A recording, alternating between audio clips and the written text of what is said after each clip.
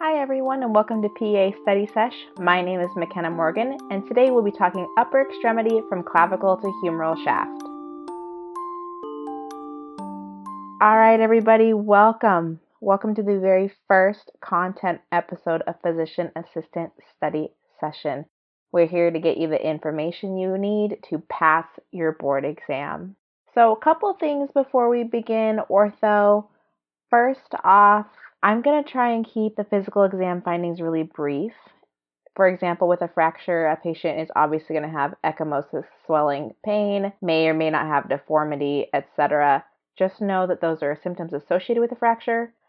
I think it's redundant to say that over and over again. So I'm going to present the distinguishing information for you. So that's why those sections will be brief. Save you time. Second thing, the name of the game for treatment with ortho is conservative versus surgery. I will point out when I think there is criteria that you do need to know in determining if a patient is a surgical candidate. But if I don't specify, just assume that I don't think it's within the scope of this exam. In terms of tips for studying ortho as you go along the way, first off, know your anatomy. No, you're not going to have to identify a muscle on the exam. Those days in the anatomy lab are long over. But I do think it's important for you to know your surface anatomy, the relative origin and insertions, as well as relevant neurovasculature, which I will be sure to point out along the way. Second, be very comfortable with the terms abduction, adduction, external rotation, internal rotation, flexion, extension, supination, and pronation. The combination of these two skills makes your body your orthopedic cheat sheet. So you can go into the exam, read a question stem that says, this person is having pain at the elbow with supination. And you can palpate your elbow while supinating to find out that, hey, maybe it's an issue with their radial head. Whatever the case may be, I think having those skills are super critical to be able to logic through questions instead of sheer memorization, which will help you do well on your exam. So that's enough of an intro. Again, my goal was to keep those intros brief. So we're going to dive in with a few questions to get your guys' brains going. Question number 1. What nerve is at risk for being damaged with a humeral shaft fracture? And this is the radial nerve. Question 2. What is a sign of a radial nerve injury? And this is wrist drop. Basically, the patient has difficulty in extending their wrist or even in maintaining a neutral wrist position. Question 3. Name 2 physical exam tests to assess for a rotator cuff tear. And there are 3 that I'm thinking of. Number 1 is the empty can, number 2, the drop arm, and 3, the liftoff test. So today, as I mentioned, we are covering orthopedics. We're going to be covering the upper extremity. The section on the topic list is titled Fractures, Dislocations as one item, and then soft tissue injuries. So these items obviously may or may not be on your exam. Just through a ton of practice questions and what I was taught in school and the board review books I'm using, these are the topics I think are most likely and most common or more or less most testable items. So we'll start with a shoulder dislocation since that's directly on the topic list. And most shoulders dislocate anteriorly. They present in an abducted, externally rotated position and may be described as a squared off shoulder.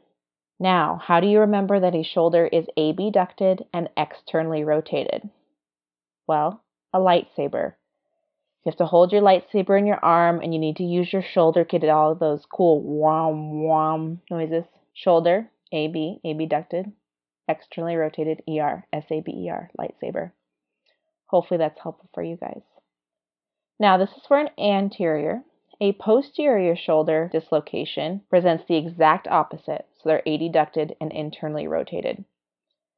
I think the only thing you need to know about posterior dislocations is that they're usually associated with seizures or electroconvulsive/ECT therapy.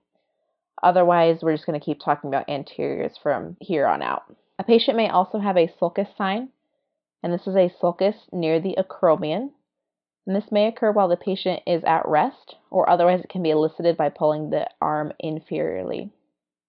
A specialized test you can do is the apprehension test. So how this is done, this can be done either seated or supine. I was taught to do it supine, it's just what I have practice with. And what the examiner does is they place anterior pressure on the humerus while externally rotating the shoulder. And you're going to be looking at the patient's face because they're going to get very apprehensive and they feel like it's going to dislocate again. This is in a reduced shoulder at this point. This is coupled with the relocation test. So you're going to switch your hand position and provide posterior pressure. So this is your hand on their shoulder pushing towards their back. And they're going to feel a relief of apprehension. So this is often coupled as the apprehension relocation test.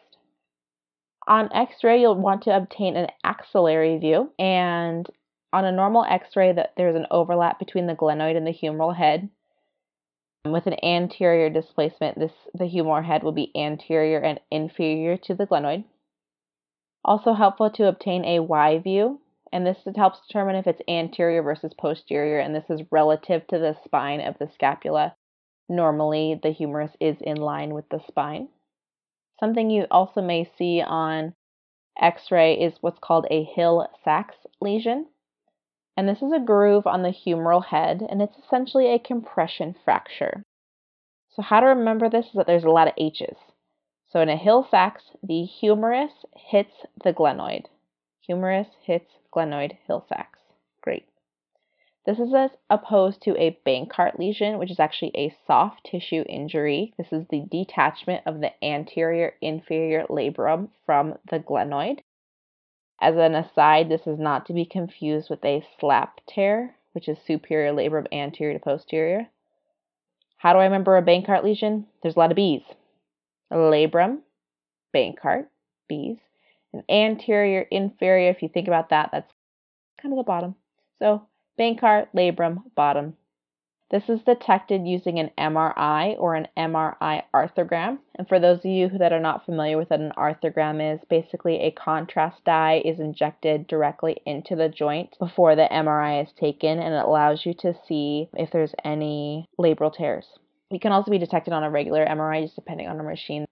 Also, while you're doing your physical exam, be sure to check the axillary nerve. And the axillary nerve is responsible for pinprick sensation over the deltoid. So with shoulder dislocations, you want an axillary X-ray and check the axillary nerve. Treatment for these guys, you reduce, put them in a sling, physical therapy, consider surgery for recurrent dislocations. The next topic I think is important are rotator cuff tears. And they are the #1 cause of shoulder pain in patients over 40. They can be caused from trauma or from overuse. Often the question stems will say they are doing a lot of overhead activity.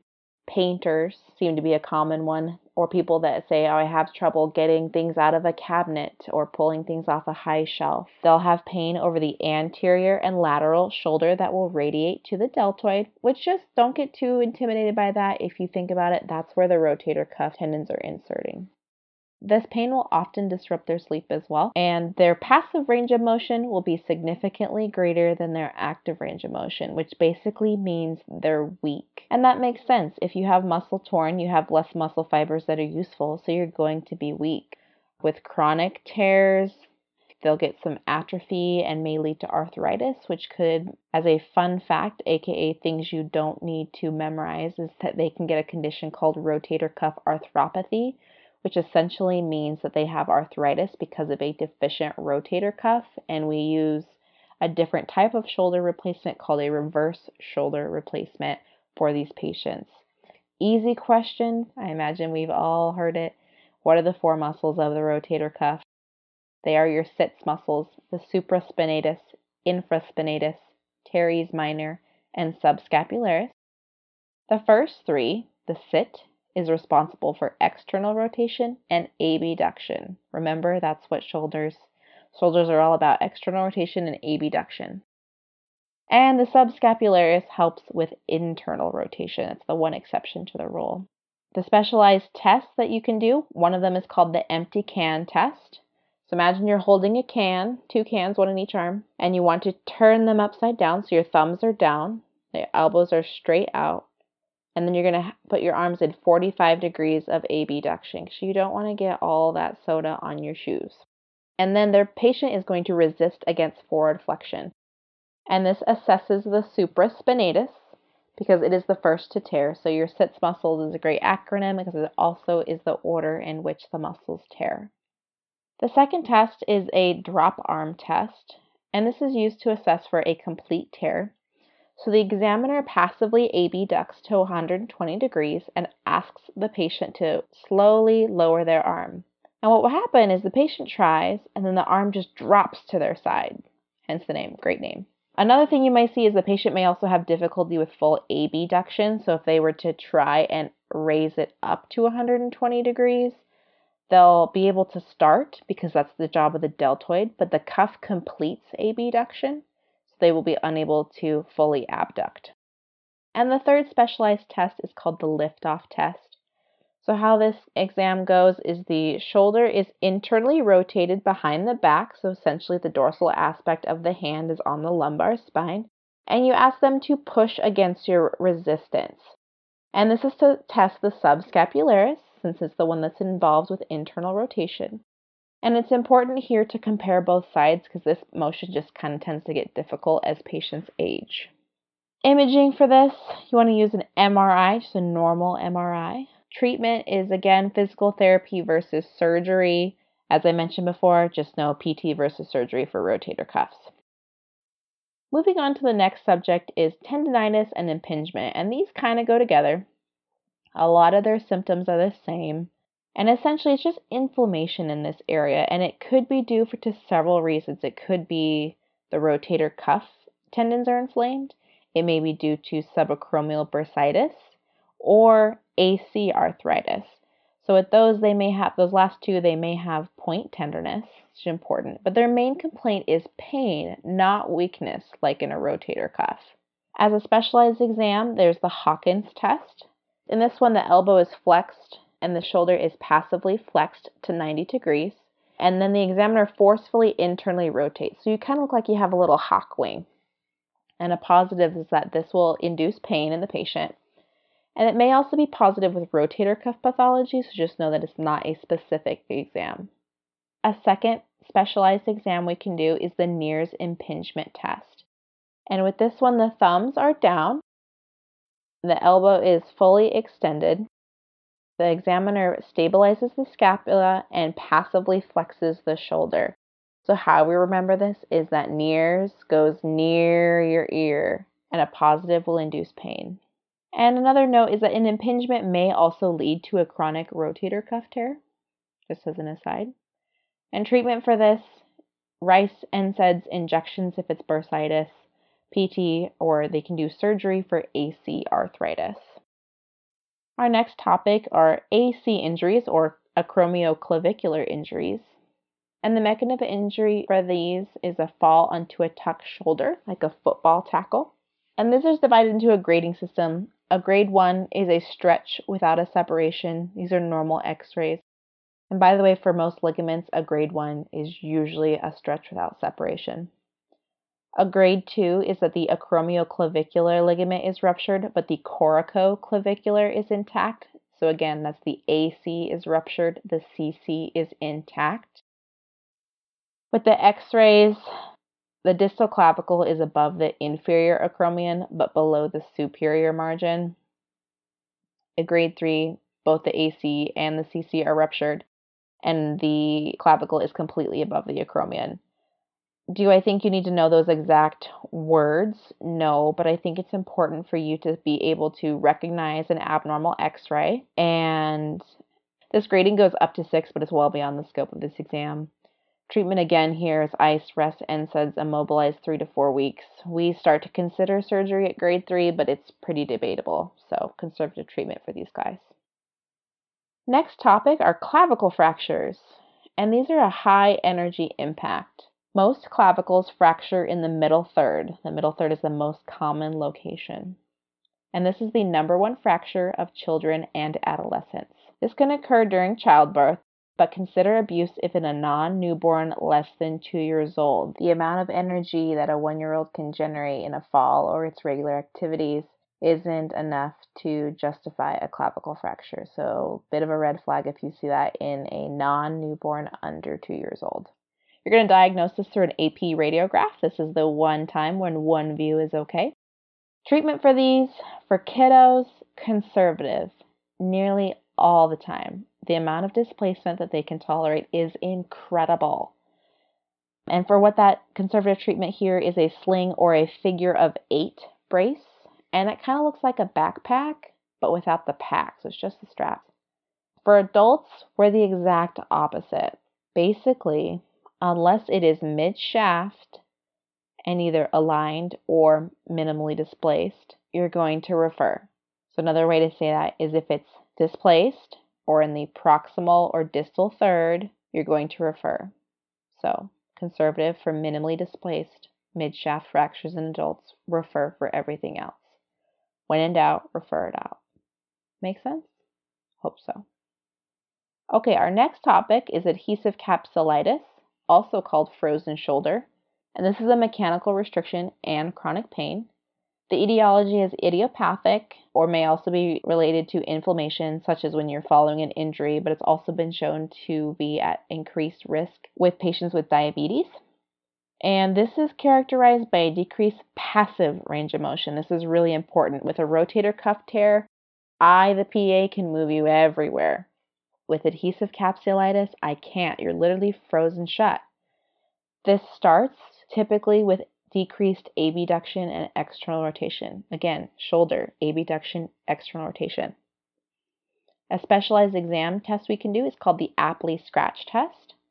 And you're going to have the patient reach behind their back and try and see what level their thumb can touch on their spine. And most patients are able to touch about a T8 to a T10. If they're down lower than that, it's considered an abnormal.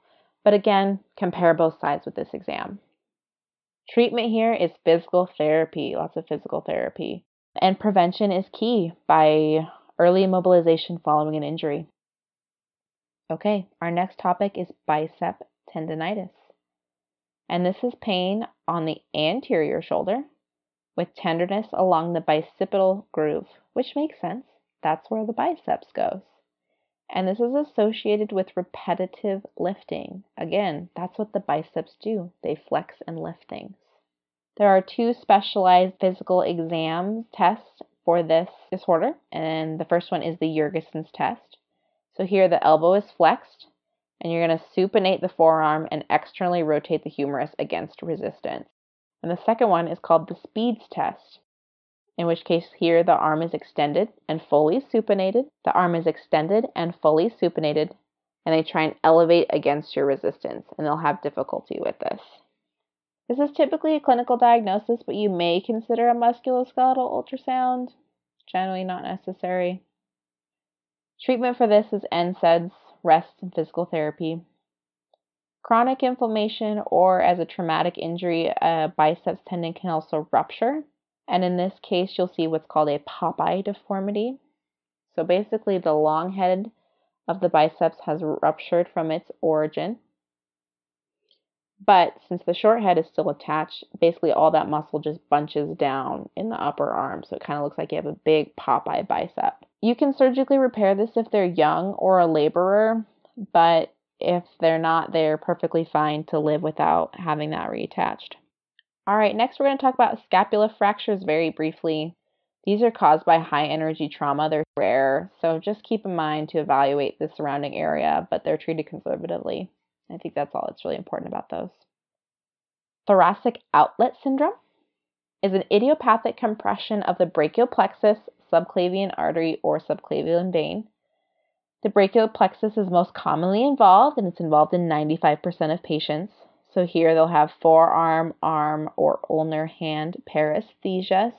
If there's vascular involvement, they'll have swelling or discoloration with arm abduction.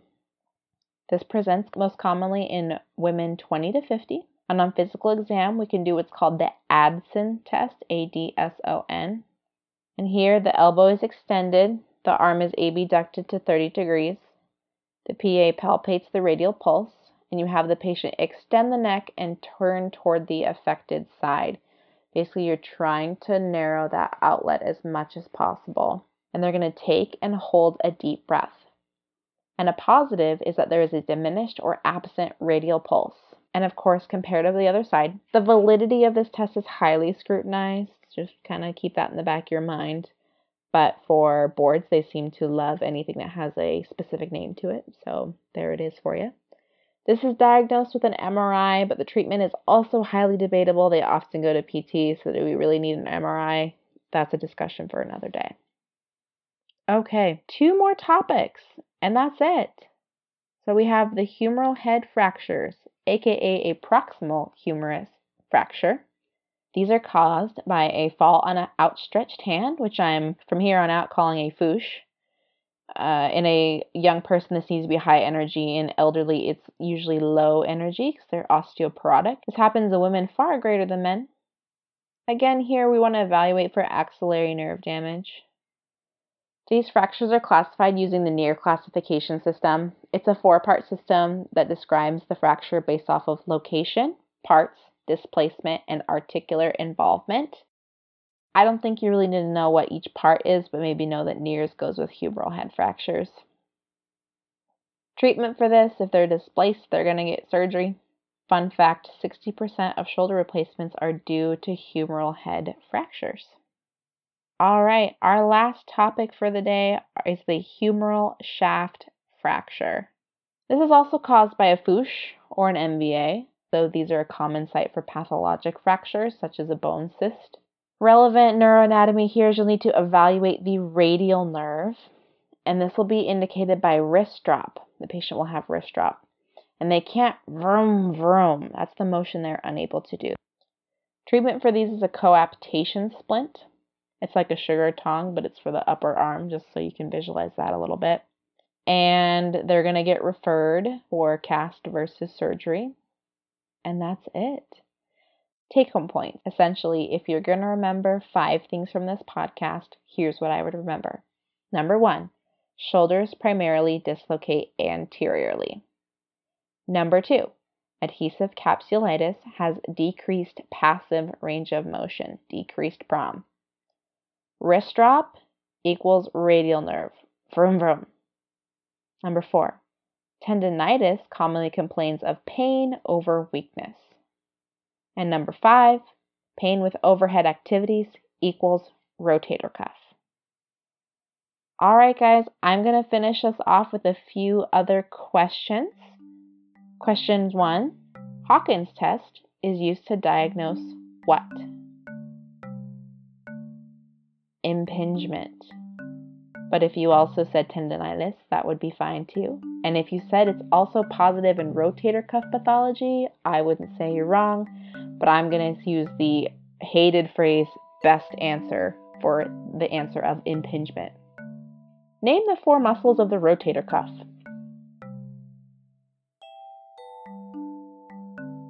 They're the supraspinatus, infraspinatus, teres minor, subscapularis. Which rotator cuff muscle's primary action is different from the other 3? And this is the subscapularis. Its action is internal rotation. What is the most common location of a clavicle fracture? The middle third. All right, everybody, that's it. We made it through the first episode. I hope you liked it. If you did, please leave us a review on iTunes or wherever you're listening to this podcast. Share it with your friends. Shout it out on social media. I will be putting together a Facebook page, so you can go find us there at PA Study Sesh. If you have any questions, comments, concerns, I would love your feedback because, again, this podcast is for you guys. The email is pastudysesh@gmail.com. That's pastudysesh@gmail.com. I'd also like to thank Lee Rosevere for the use of his songs Curiosity and Tech Toys during the intro, outro, and question sections of our podcast. And next week, we're going to be talking about the rest of the upper extremity from the elbow to the fingers. So I hope you guys have enjoyed and have a wonderful week. Thanks, guys.